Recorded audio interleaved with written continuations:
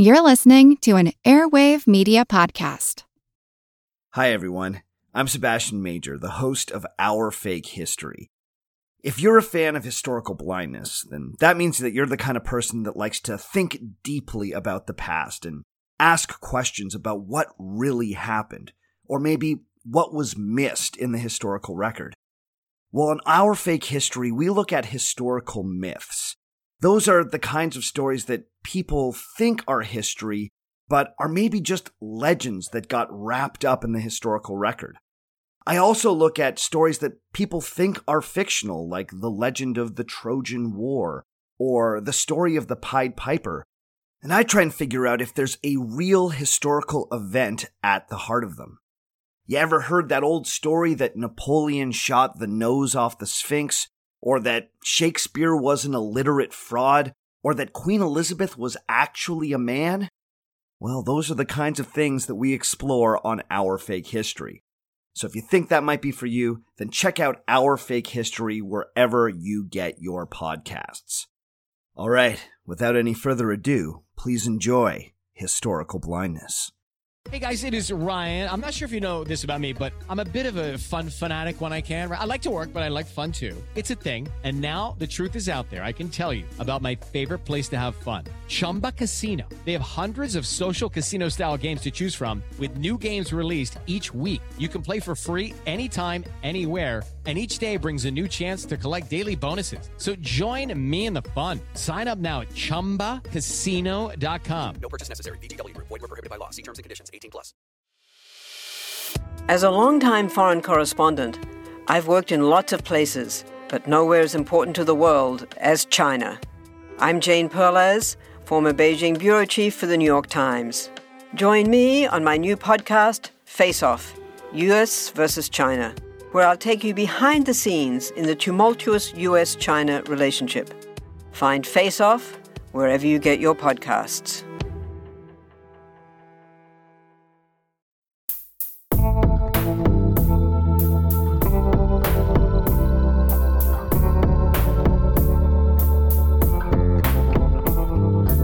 Welcome to Historical Blindness. I'm Nathaniel Lloyd, and I'll be bringing this congressional investigation into the assassination of Martin Luther King Jr. to its conclusion today.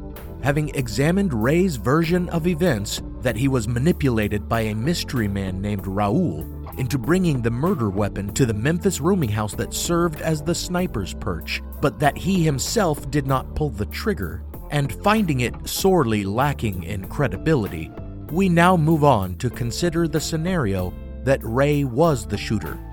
Some of the points raised against this version include that he was a bumbling and failed crook and could not have possibly planned such a nearly perfect assassination, a perspective that doesn't take into account his successful capers, like his bank robberies and his prison escape. And in fact, he would go on to escape from prison again for a short time while serving his sentence for murdering King. Others point to the fact that he was not a murderer and therefore seems an unlikely culprit. However, he had made a career of armed robbery, of threatening people with murder if they didn't give him what he wanted. And once, he is said to have stabbed someone in a Kansas City bar for no reason other than that they had spoken to him. Then there is the point that Ray was no sniper and therefore isn't likely to have been the shooter. But to suggest that he couldn't possibly have made the shot that killed King from 200 feet away doesn't take into account the fact that when he joined the Army in 1946, he qualified as a marksman during basic training. Therefore, the real question needs to be one of possible motivation, of what may have driven Ray to commit the crime. He claims that not only was he not aware that Dr. King would be in Memphis at the same time as he would be there, but also that he didn't really know who Martin Luther King was, and that he certainly never talked about him. Moreover, he and his surprisingly numerous supporters, which include many people of color, insist that he is not a racist. Therefore, it would seem that he had no concrete reason to plan Dr. King's murder, and must have been a patsy. But are his supporters only seeing what he wants them to see? And what evidence is there to belie his true motivation? Thank you for listening to The Killing of Dr. King, Part 3, Ray's Reasons.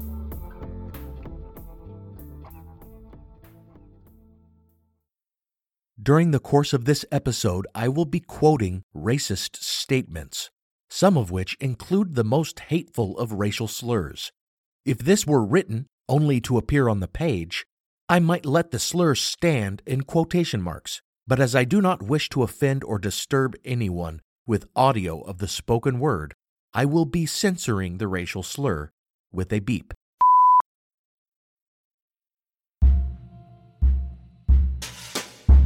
Expectedly, after his arrest, Ray was grilled about his feelings toward African Americans in an effort to ascertain whether racism was a driving factor in his assassination of Dr. King.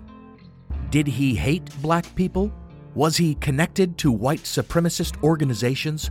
Ray has always consistently denied any racist views, though his denials often included odd quibbling and admissions of feeling estranged from people of other races. What about the charge that you're a racist? Always have been. If I ever went before a jury and tried to pretend like that I spent a lifetime as a humanitarian and ministering to the poor and all that stuff, and they know I was either crazy or lying. So there's a lot of self-segregation in the United States. I think a good example is probably in federal prisons. No, but what we're driving at is something deeper than that. You're talking about that you hated black people, always hated black people. Well, I think that's nonsense. I think I usually judge someone you have on these, the individual person, but I think there is an instinctive tendency to associate people that you have something in common with, your background, things like that. I don't think that's means you plotting to kill the other person or anything like that, but it's just it's an inconsequential thing, what I consider. Which one might take as the equivocation of a guilty mind or as an attempt at complete honesty. Certainly, many African American believers in a conspiracy have embraced the idea that Ray harbored no hatred toward them. He was not a racist. Andrew Young visited him. Ralph Abernathy went to visit him. Jesse Jackson made a visit to him. And there was a consensus among us that this man was not a racist. Yet a close investigation into James Earl Ray's past, as Gerald Posner provides in his book Killing the Dream, which I've relied on extensively in this series, turns up some real evidence that Ray's ideas about race tended toward bigotry all his life. He grew up in a poor little area of Missouri that some called Little Dixie, as it had been settled by Southerners and had a strong Ku Klux Klan presence. Although Ray himself has never been connected to the Klan, beyond the fact that later in life he accepted the representation of a famously Klan-associated attorney, he did evince some social and political ideas that would line up perfectly with that notorious hate group. While working at a tannery in 1944, he befriended a German named Henry Stumm, who spoke admiringly of Hitler and the Nazis. It has been reported by people who knew Ray during this period, including one of his brothers, who shared some damning information about Ray with book authors before later denying he had said them, that it was during this time that James Earl Ray developed an intolerance of and hatred toward Jews and African Americans. From his point of view, again according to statements made by his own brother, Ray believed that the U.S. would be a better place if Nazis took control because they would ensure that it would be a racially homogeneous nation, all white. He thought not that they would exterminate all other races, but that they would exile them, deport them to some other country. In fact, so charmed was he with Nazi race politics that when he joined the army after the war had ended, he requested to be stationed in occupied Germany, where more than one family member assumed he hoped to learn from or even support the Nazis.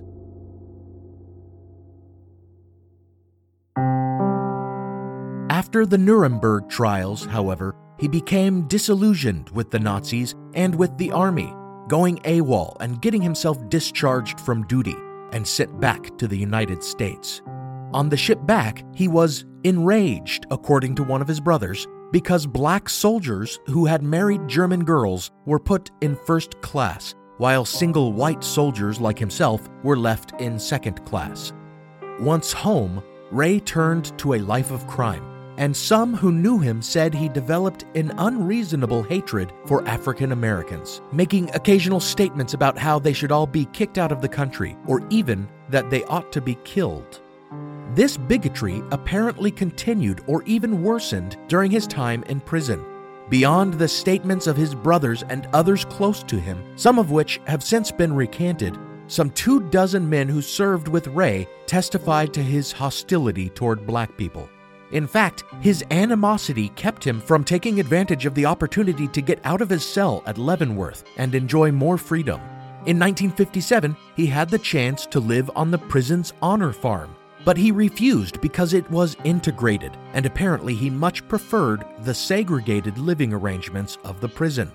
Then, while serving a sentence at Missouri State Penitentiary, he refused to attend any sporting events because the teams were comprised mostly of black players. And he once said of a black guard that worked his cell block, quote, "That's one that should be dead," end quote. And upon hearing of JFK's assassination, he remarked, quote, "That is one loving SOB that got shot," end quote. After his escape from the penitentiary, during his time courting Claire Keating in Montreal, Keating remembered their conversations turning to race and to black people specifically, saying that Ray told her, quote, "You got to live with n***ers to know them," end quote, adding that everyone who knows them hates them. And after that, Ray again showed his true colors to the next woman he spent any significant time with, a prostitute in Mexico. One night, while drinking at a cantina, Ray seemed bothered by the fact that 4 black men had come in to drink at the same establishment. He began insulting and provoking the men before leaving the bar and coming back in to abuse them more. Returning to his seat, he had his companion feel inside his pocket, where she found that he was now carrying a pistol. One of the black patrons approached him and tried to make peace, but Ray snubbed him. Eventually, Ray drove all 4 men from the cantina with his disrespect, and he would have gone after them if his companion hadn't stayed him by convincing him that police would be making their rounds.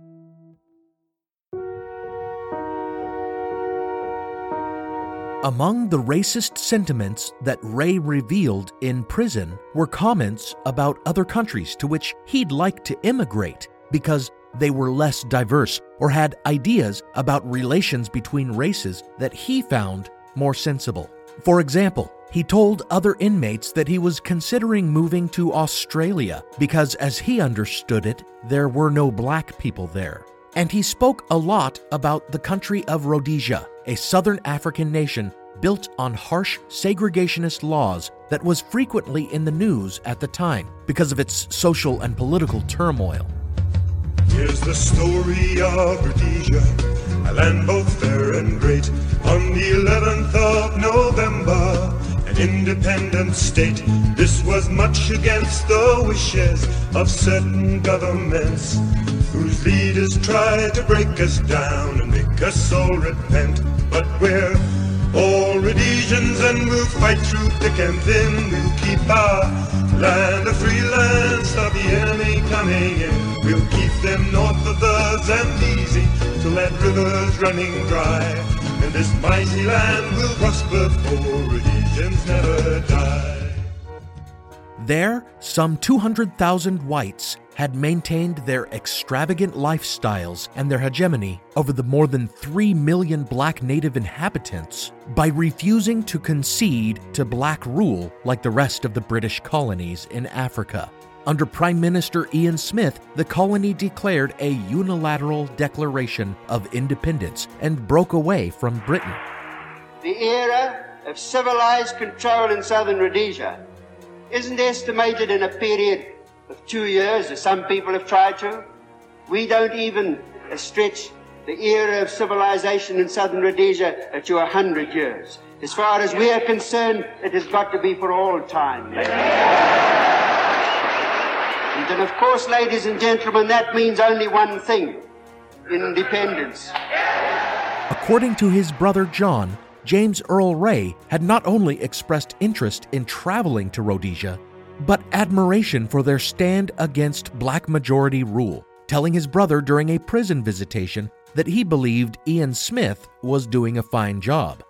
Things quickly fell apart, however, as the ensuing economic sanctions did little to bring the Rhodesians to heel, and as the white Rhodesians faced economic sanctions and a guerrilla war at home with multiple black nationalist groups, some armed and trained by Russia and others by China, engaged in a bush war with the relatively small Rhodesian army.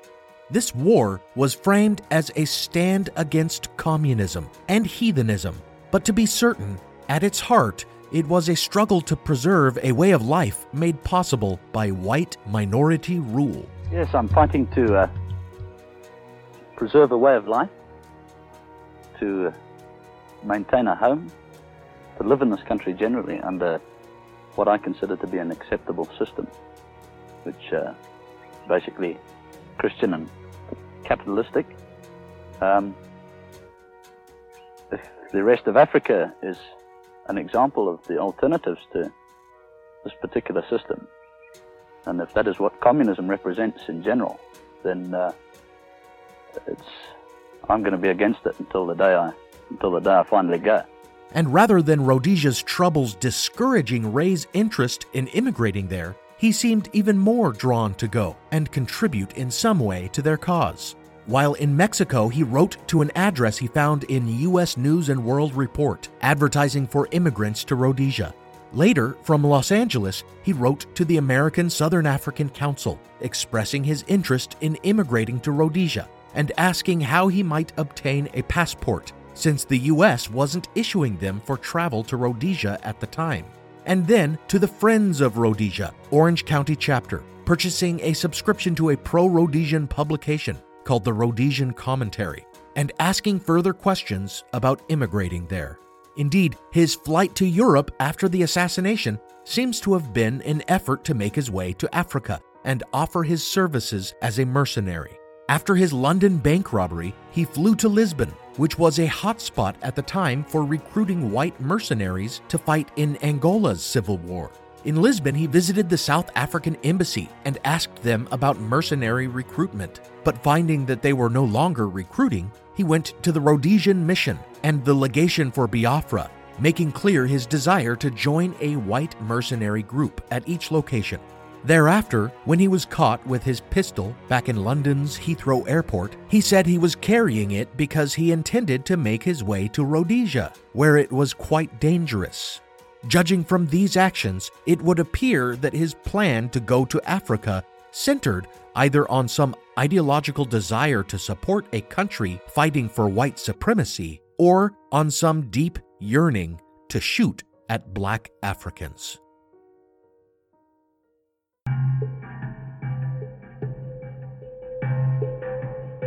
Another point supporting the notion that despite whatever weak denials he made, or tolerant facades he adopted after his arrest for King's murder, James Earl Ray did indeed harbor racist ideology, is his vociferous support of Alabama Governor George Wallace, whose conflict with Dr. King and stringent stand against civil rights I discussed in the most recent installment of this series.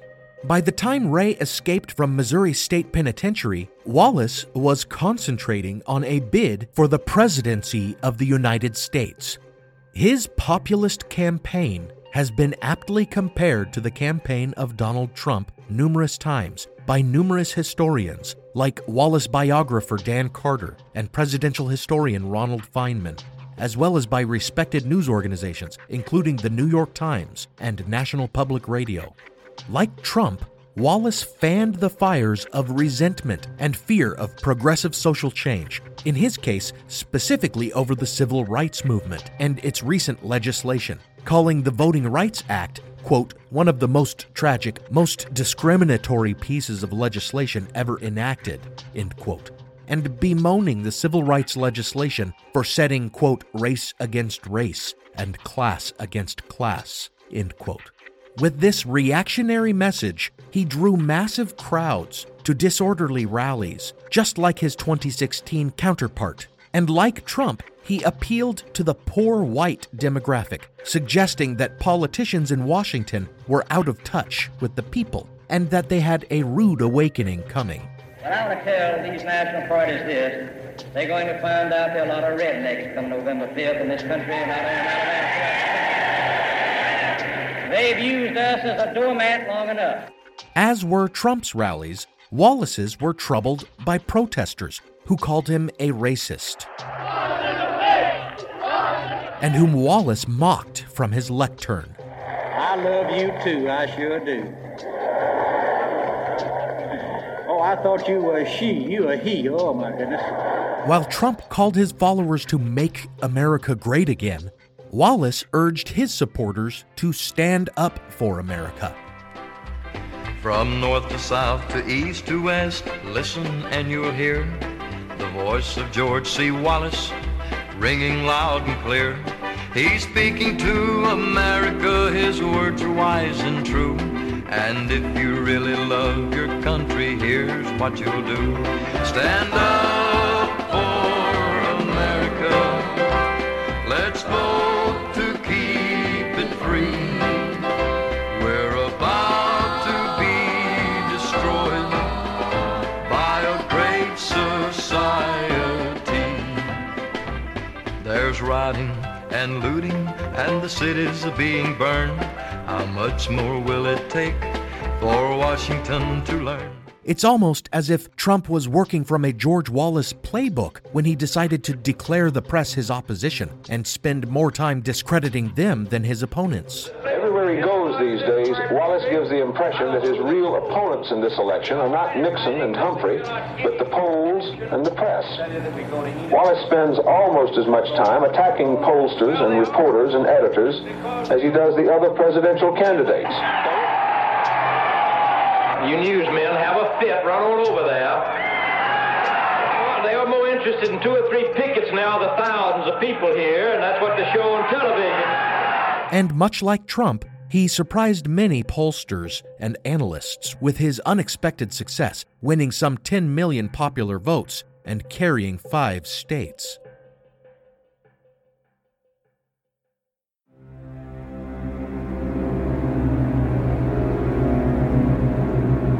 We know that James Earl Ray was a strong George Wallace supporter because his brother John Ray, another Wallace supporter, has stated that James approved of his politics and even suggested that after leaving Montreal following his failure to obtain a passport, he probably chose to go to Birmingham, not because a shadowy mystery man directed him there, but rather because he wanted to go somewhere people shared his views on race.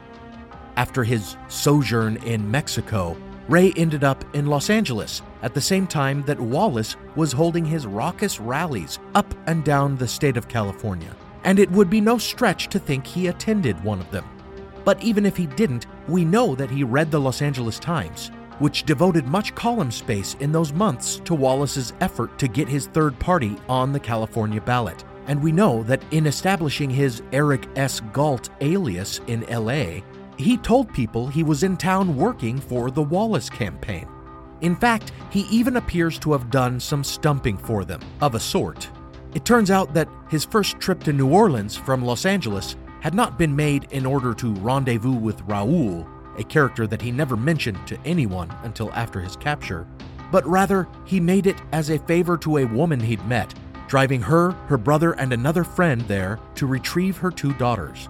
But before he would take them, he demanded that all 3 sign a petition to get Wallace on the ballot. Finally, there is the indication that Ray may have been planning Dr. King's assassination long in advance, and that George Wallace was an integral part of that plan.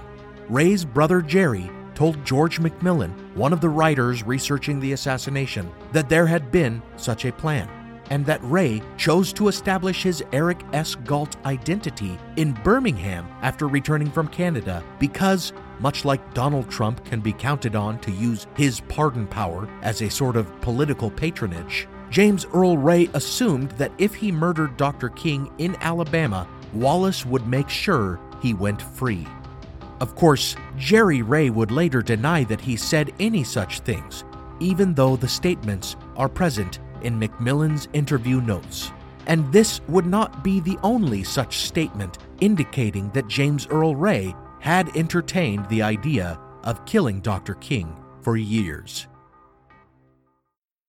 Now for a brief intermission.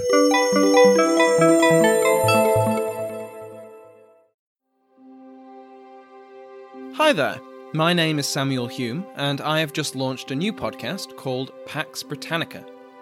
Pax Britannica is the history of the largest empire the world has ever seen, an empire whose flag flew on every significant landmass on the planet, and an empire that, more than any other, has made the world we live in today. Beginning with the reign of James VI and I of Scotland, England and Ireland, Pax Britannica will be a chronological history of the British Empire.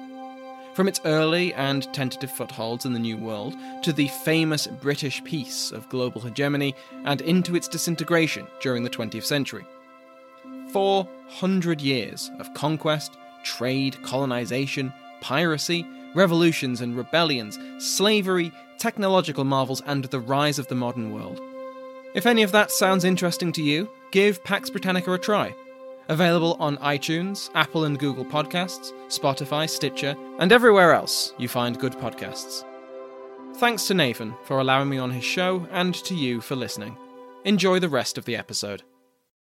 For the ones who work hard to ensure their crew can always go the extra mile, and the ones who get in early so everyone can go home on time, there's Grainger, offering professional-grade supplies backed by product experts so you can quickly and easily find what you need. Plus, you can count on access to a committed team ready to go the extra mile for you. Call, click Grainger.com, or just stop by. Grainger, for the ones who get it done.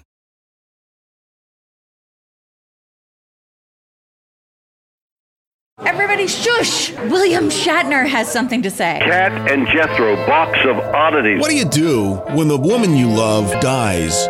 Well, of course you dig her up and you live with her. Aww. The show examines weird things. There are plenty of old photographs from this time period of children out in the streets playing in and among the dead horse carcasses. Oh, I miss those days. Things used to be so much simpler. Cat and Jethro. Then there's the urine wheel, which sounds like a really bad game show. They've done weird things.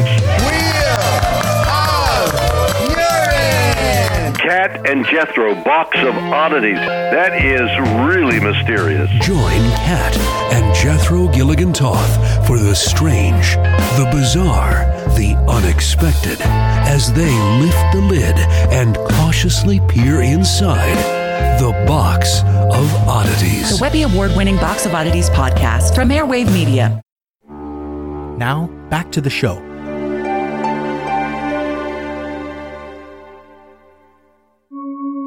Ray claimed that he had only the vaguest knowledge of Dr. Martin Luther King's existence, a dubious notion considering how much we know he read and kept up with the news, and that he certainly never spoke about him to anyone. But statements collected from people who knew him prior to the assassination contradict this. Back in prison, more than one inmate remembered how Ray would become agitated while reading weekly news magazines over the actions of civil rights leaders and King specifically. And one inmate, Cecil Lillibridge, recalled him scornfully calling Dr. King, quote, Martin Luther Coon, end quote. Likewise, statements made by Ray's brothers, Jerry and John, who had visited him in prison and appear to have rendezvoused with him more than once after his escape, indicate that James Earl Ray was more than aware of Dr. King, that he was actually entertaining ideas about killing him. Several weeks after his escape, according to Jerry Ray, all three brothers met in an old, rundown Chicago hotel and plotted some ways they might make money. Ideas bandied about ranged from as dangerous as kidnapping someone of importance for a ransom to as seedy as making and selling pornography, the latter being a scheme James Earl Ray found quite enticing. During this meeting, though, James told his brothers, quote, "I'm going to kill that nigger king. That's something that's been on my mind. That's something I've been working on," end quote.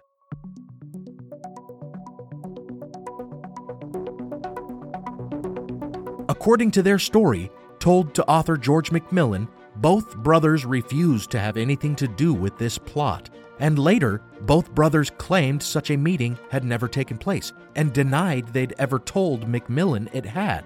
But the brothers were known to lie about their meetings with Ray.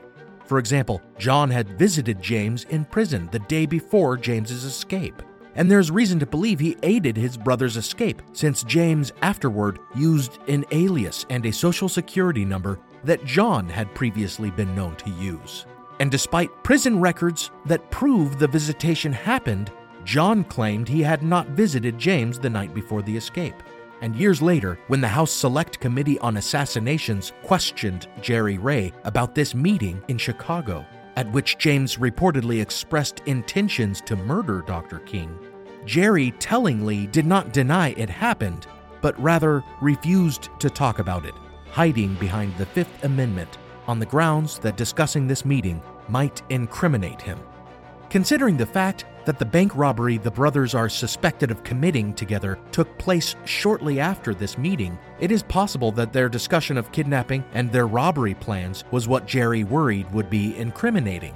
But there is the further possibility that the murder of Martin Luther King Jr. was one of the plots hatched by the brothers in that Chicago hotel room, and that rather than it being James's plan alone, the brothers raised it and planned to pursue it together. The question then is why?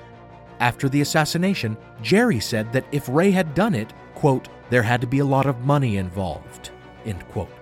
But he told Macmillan that he had refused to go along with Ray's plan of killing King because, quote, there ain't no money in killing a nigger, end quote.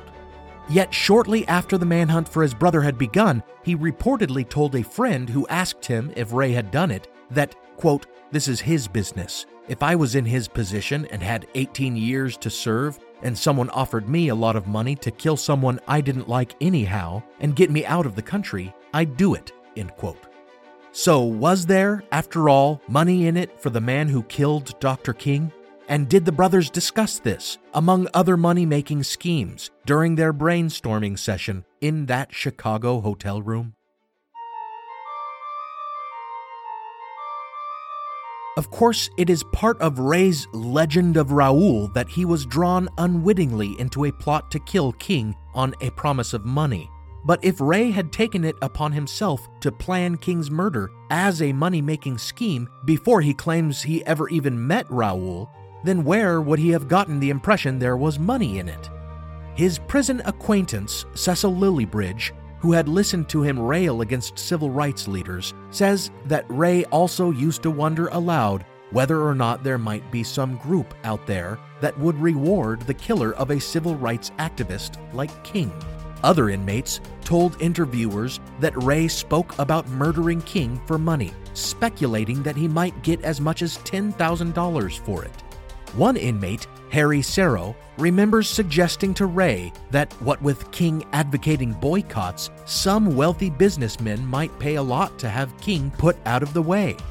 Ray's comments appear to have graduated after that from speculative to seemingly assured, telling other inmates that some, quote, businessmen's association, end quote, was offering $100,000 for King's murder, though he couldn't name the group, simply saying he would find out who they were. Were there such bounties on Dr. King? The short answer is yes, of course there were. Bounties ranging from $50,000 to $100,000, offered by a variety of far-right hate groups like the KKK, the National Socialist White People's Party, the Minutemen, and the American Nazi Party. Which of these groups Ray might have come into contact with, however, is a more important question to demonstrating that Ray may have undertaken the assassination in the hopes of collecting a bounty. There are reports that some prisoners in the Missouri State Penitentiary at Jefferson City were aware of a $100,000 bounty on King from the White Knights of the Mississippi KKK, as well as of another bounty by a local criminal enterprise calling itself the Coolies Organization. But one such supposed bounty stands out. In the late 70s, the House Select Committee granted immunity to a St. Louis man in exchange for his testimony about being offered money to assassinate Dr. King. Russell Byers testified that in late 66 or early 67, a real estate developer with ties to the criminal underworld named John Kaufman approached him about an opportunity and took him to see a wealthy segregationist named John Sutherland. Byers' tale has him entering a well-appointed study adorned with memorabilia from the Confederacy to discuss a proposition. Sutherland, with a Confederate hat on his head, offered Byers $50,000 to kill King or to arrange his death, a bounty he said would be provided by a wealthy organization out of the South. Byers said he declined to take part in the plot. The House Select Committee was able to corroborate Byers' story, and it seemed quite feasible that Ray might have found out about this offer before he escaped the penitentiary, as Byers' brother-in-law was incarcerated in the same cell block with him, and Ray has admitted to knowing him. Then there is the fact that Kaufman, the guy who brought Byers in on the plot, was a convicted amphetamine dealer. And during his trial, it came out that he was having the drugs smuggled into Missouri State Penitentiary, where James Earl Ray was using and selling them. A strong indication that Ray had heard of the Sutherland bounty on King comes from another inmate's testimony, given long before Byers ever spoke about the bounty, that Ray had tried to bring him in on a plot to kill King for money, no longer claiming the bounty was $10,000 or $100,000, but now naming the $50,000 amount we know was offered by John Sutherland, and assuring the fellow prisoner that if they killed King in the South, it wouldn't even matter if they were caught, because, quote, who in the South like niggers, end quote. So there is good reason to believe James Earl Ray had it in his head that he and his brothers might make a considerable amount of money by planning and carrying out King's assassination. After their meeting in Chicago, Ray made his way to Birmingham in order to establish his alias Eric S. Galt as an Alabaman because, as Jerry Ray explained to George McMillan, James Earl Ray thought getting rid of King would help the George Wallace campaign, and he believed that if he were caught, Wallace would surely pardon him for the murder. Maybe not right away, but eventually, when the outrage had subsided. And in fact, John Sutherland, the wealthy lawyer who had put up the $50,000 bounty on King, was a major player in the George Wallace campaign, a fact that lends credence to the conspiracy theory that the Wallace campaign may have actually been linked to the King assassination. Months later, after Ray's vacation in Mexico, when he made his visit to New Orleans while living as Galt in Los Angeles, rather than meeting with Raoul as he claimed, there is a chance that he actually met with one of his brothers there, and that they further discussed the idea of killing King and collecting the Sutherland bounty. Since Ray's departure, his brother John had opened a tavern in St. Louis in an area where numerous Wallace rallies were held, and it had quickly become a haunt for ex-cons and underworld types looking for jobs, just the kind of place where the bounty would have been whispered about. Then, after Ray's visit to New Orleans, John converted the tavern into a Wallace campaign center, distributing literature and helping to register voters. And in another connection to the Sutherland bounty, John employed a woman whose husband was friends with Russell Byers, the man Sutherland had propositioned about killing King.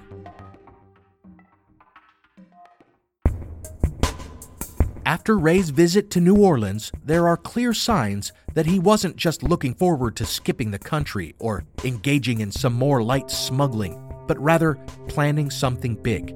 He underwent plastic surgery to change his appearance.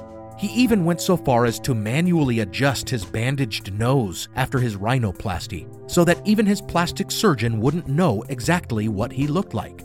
He would later explain that he did this because he expected soon to show up on the FBI's most wanted list. A rather telling excuse, since surely he didn't think a small-time escaped armed robber would be placed on the most wanted list so long after his escape, unless he had it in his head that he would soon be committing a far more heinous and high-profile crime. As James Earl Ray prepared to leave L.A., Dr. Martin Luther King visited the city and spoke at numerous events over the course of a couple days. And I say to you that our goal is freedom. I believe we're going to get there, however difficult it is.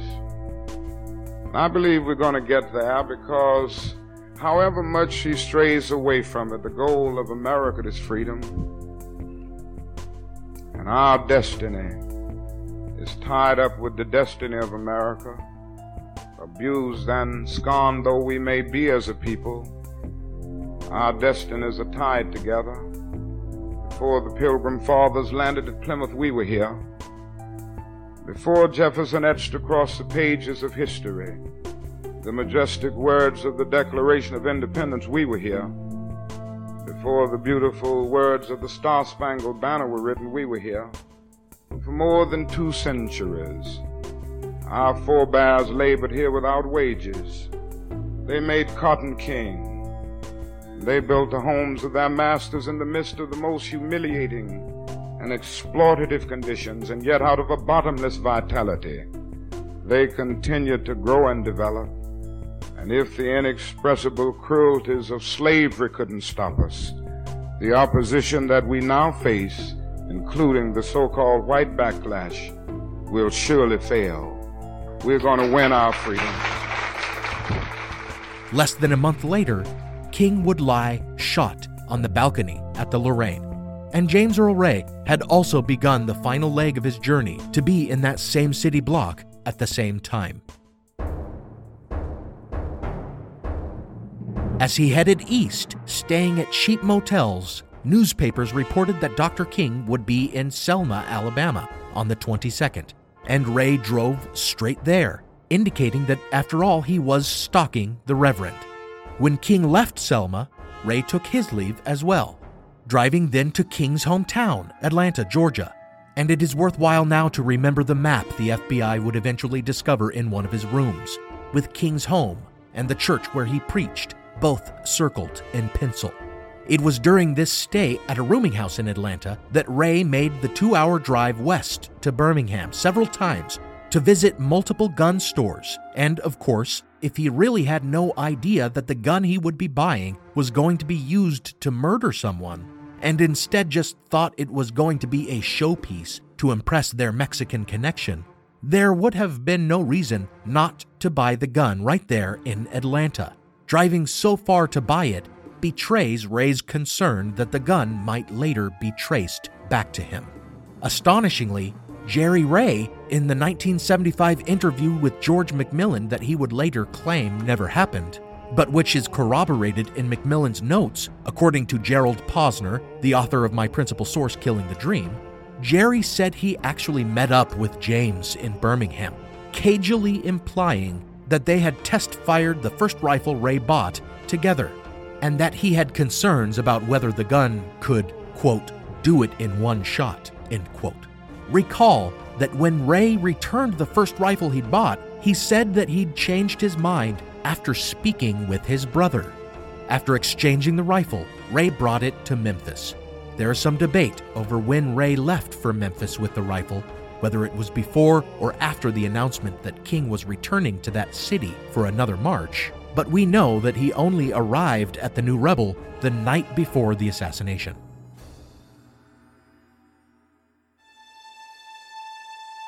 The details coalesce to form a clear picture, it seems to me, that there may have been numerous conspiracies to have King killed in the form of bounties being put on his head, whether implicitly or explicitly, by hate groups as well as, perhaps, by some Southern boosters of the George Wallace campaign. But that Ray was not necessarily part of those conspiracies in the sense that he may only have heard of the bounties second or third hand and undertook to murder King with the hope of collecting on them after the fact. the clearest evidence of any conspiracy is between James Earl Ray and his brothers, John and Jerry, who, if Macmillan's interviews can be believed, might more accurately be called accomplices than co-conspirators. And there is little reason to trust known dissemblers and convicted felons over George Macmillan, whose journalistic work appeared in the most distinguished of publications, including the New York Times, the Washington Post, and the Saturday Evening Post.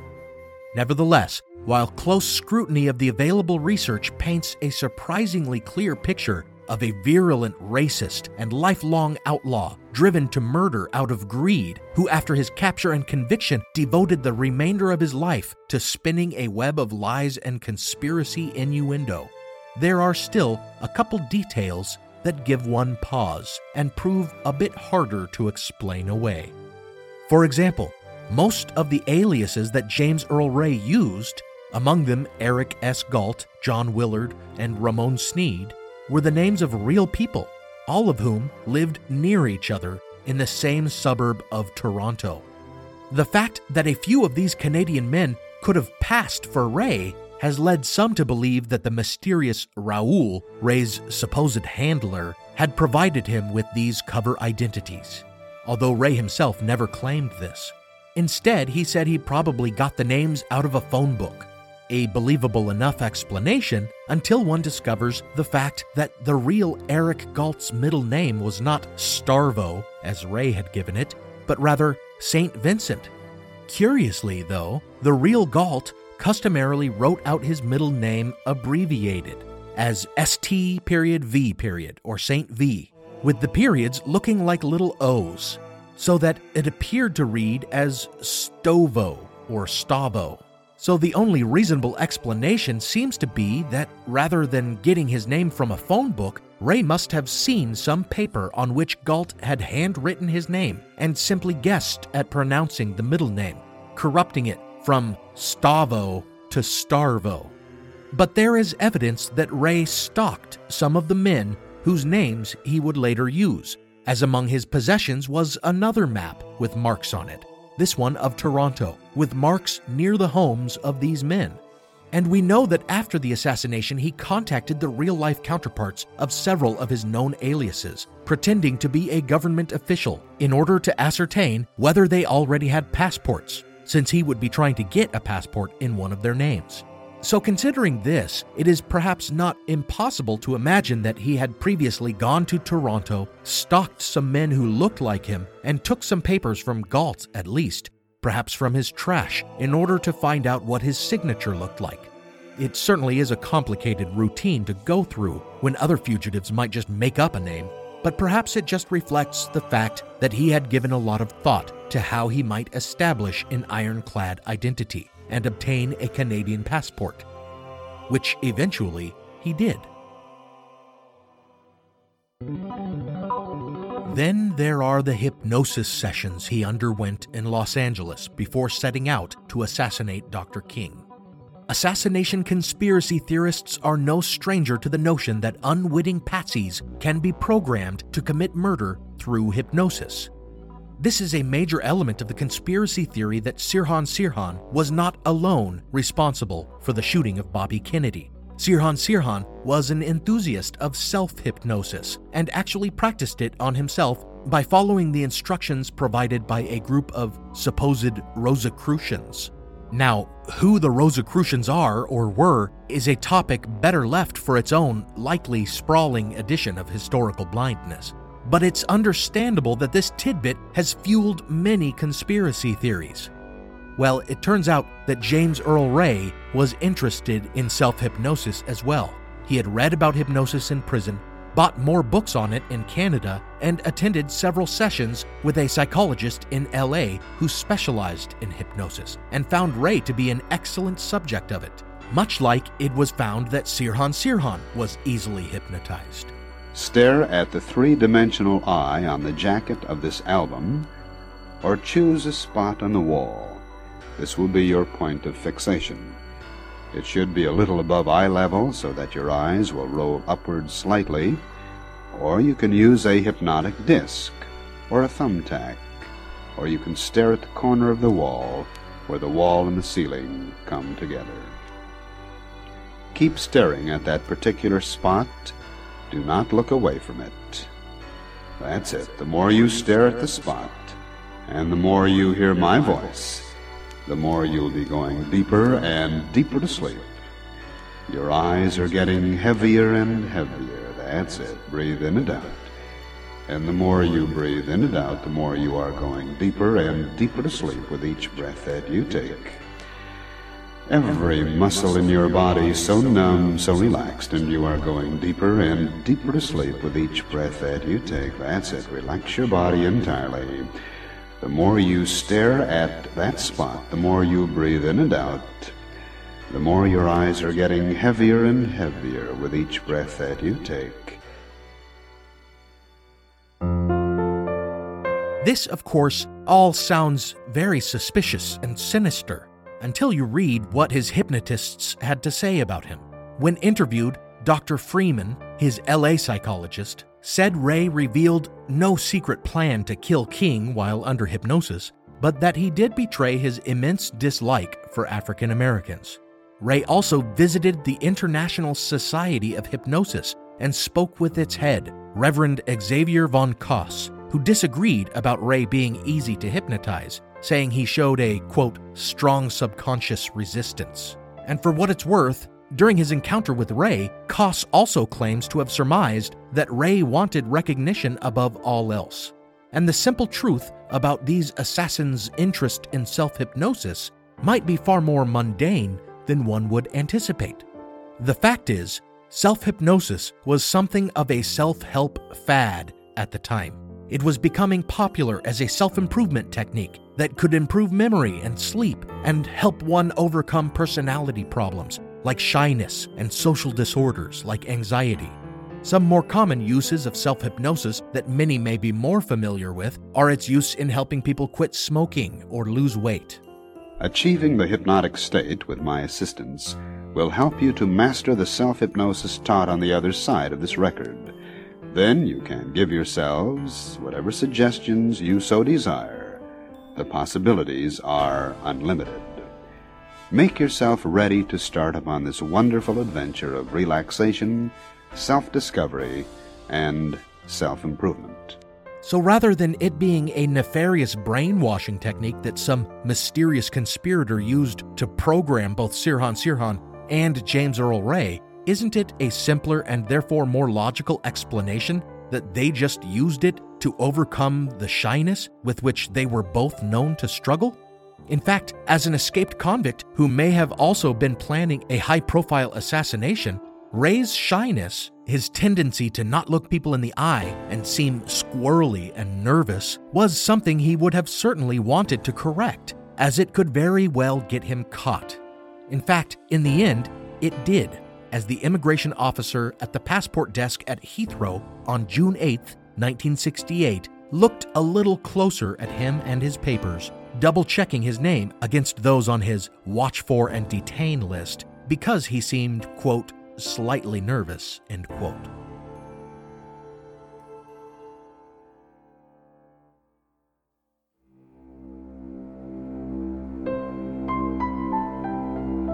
Time, it is said, marches on, and like the marchers at whose head Dr. Martin Luther King strode, it has gone on to remember him well. Just days after his murder, with his killer still on the loose and the fires of rioters still burning, President Johnson signed the Civil Rights Act of 1968. Now with this bill, the voice of justice speaks again. It proclaims that fair housing for all human beings who live in this country is now a part of the American way of life. We all know that the roots of injustice run deep. But violence cannot redress a solitary wrong or remedy a single unfairness. And we just must put our shoulders together and put a stop to both. The time is here. Action must be now. And several months later, before an election that LBJ had backed out of, he spoke again on the passage of a landmark gun control bill that was directly inspired by the horrendous murders of both Martin Luther King Jr. and Bobby Kennedy by men that never should have been allowed to get their hands on a firearm. But of course, even after these tragedies, which roused our nation to action, much like today, the influential gun lobby prevented the passage of comprehensive gun control legislation. But this bill, as big as this bill is, still falls short because we just could not get the Congress to carry out the requests we made of them. I asked for the national registration of all guns and the licensing of those who carry those guns. For the fact of life is that there are over 160 million guns in this country, more firearms than families. And if guns are to be kept out of the hands of the criminal, and out of the hands of the insane, and out of the hands of the irresponsible, then we just must have licensing. If the criminal with a gun is to be tracked down quickly, then we must have registration in this country. The voices that blocked these safeguards were not the voices of an aroused nation. They were the voices of a powerful lobby, a gun lobby, that has prevailed for the moment in an election year.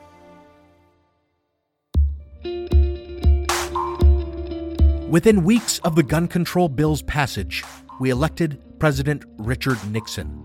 After the failure of his presidential campaign, George Wallace returned to Alabama and licked his wounds, winning the governorship back in 1971 and once again campaigning for president in 1972, when he became the victim of his own assassination attempt. Beaming approval from behind dark glasses, Bremer applauds enthusiastically as Wallace addresses a rally in Silver Spring, Maryland. Then, as the governor of Alabama moves out to press flesh with his followers, a hand pokes a gun through the crowd.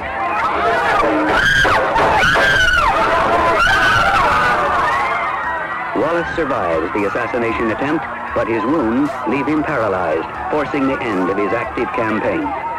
Unlike King, surviving the attempt, he lived to the age of 79. Despite publicly moderating his views on race, Wallace is not remembered well, unlike Dr. King, who is popularly viewed today as a visionary, a hero, a saint, and a martyr. As for James Earl Ray, he died in 1998 at 70, failing to ever win a new trial despite decades of sowing doubt about his guilt. Nevertheless, speculation about Ray's innocence and the possibility of a conspiracy will not die. Join me next time for a Blind Spot episode exploring a twist in the case that helped convince many, including some people who had been surprisingly close to Dr. King himself, that James Earl Ray was innocent. And patrons, be on the lookout for another exclusive Blind Side, all about the theory that a military hit squad was dispatched to kill King.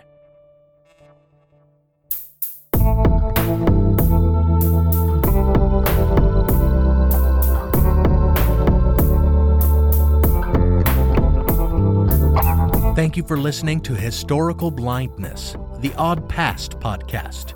At the beginning of this episode, you heard an introduction from one of my favorite podcasters, Sebastian Major, host of Our Fake History. If you've never listened to Our Fake History, you need to download and listen as soon as you have a chance. Fans of this show will certainly love the topics Sebastian covers and appreciate both the depth of his research and the critical thinking he brings to bear in his analysis. In his own words, he both relishes and ruins the historical myths and pseudo-history he covers. And that's what's so great about his show. He takes the time to tell his stories before he finds cause to doubt them. Check out Our Fake History today. Much of the music on this episode was provided by film composer Alex Kish. Visit alexkishmusic.com to get compositions for your own projects. Additionally, one song was provided by Sean, one of the 3 hosts of the California True Crime podcast. If you haven't checked out their show, download it today. I want to take the time to thank my partner patrons for believing in my wild stories enough to pledge support for the show. Thanks, Marina, Joe, Michael, Jacob, Diane, and David. As long as you keep listening, I'll keep spinning my tales. In addition to pledging on Patreon, be sure to support the show by rating and reviewing it, following on Twitter, Facebook, and Instagram, visiting the website at historicalblindness.com, and shopping for show merch or following the Amazon links to buy the recommended books, like my principal source for this series, Killing the Dream by Gerald Posner, or like my own historical novel, Manuscript Found, a picaresque retelling of the founding of Mormonism, interwoven with some Freemason conspiracy intrigue. It's all historical and it's a crazy story. Until next time, remember that conspiracies do exist, but they are usually not massive and widespread. Hey guys, it is Ryan. I'm not sure if you know this about me, but I'm a bit of a fun fanatic when I can. I like to work, but I like fun too. It's a thing. And now the truth is out there. I can tell you about my favorite place to have fun. Chumba Casino. They have hundreds of social casino style games to choose from with new games released each week. You can play for free anytime, anywhere. And each day brings a new chance to collect daily bonuses. So join me in the fun. Sign up now at ChumbaCasino.com. No purchase necessary. VGW Group. Void where prohibited by law. See terms and conditions. 18+. All you need is a few minutes to start your day off with something historic when you listen to the This Day in History podcast. Every day there's a new episode for you to listen and learn about what happened that day way back when. So listen and subscribe to This Day in History wherever you get your podcasts. That's This Day in History wherever you get your podcasts.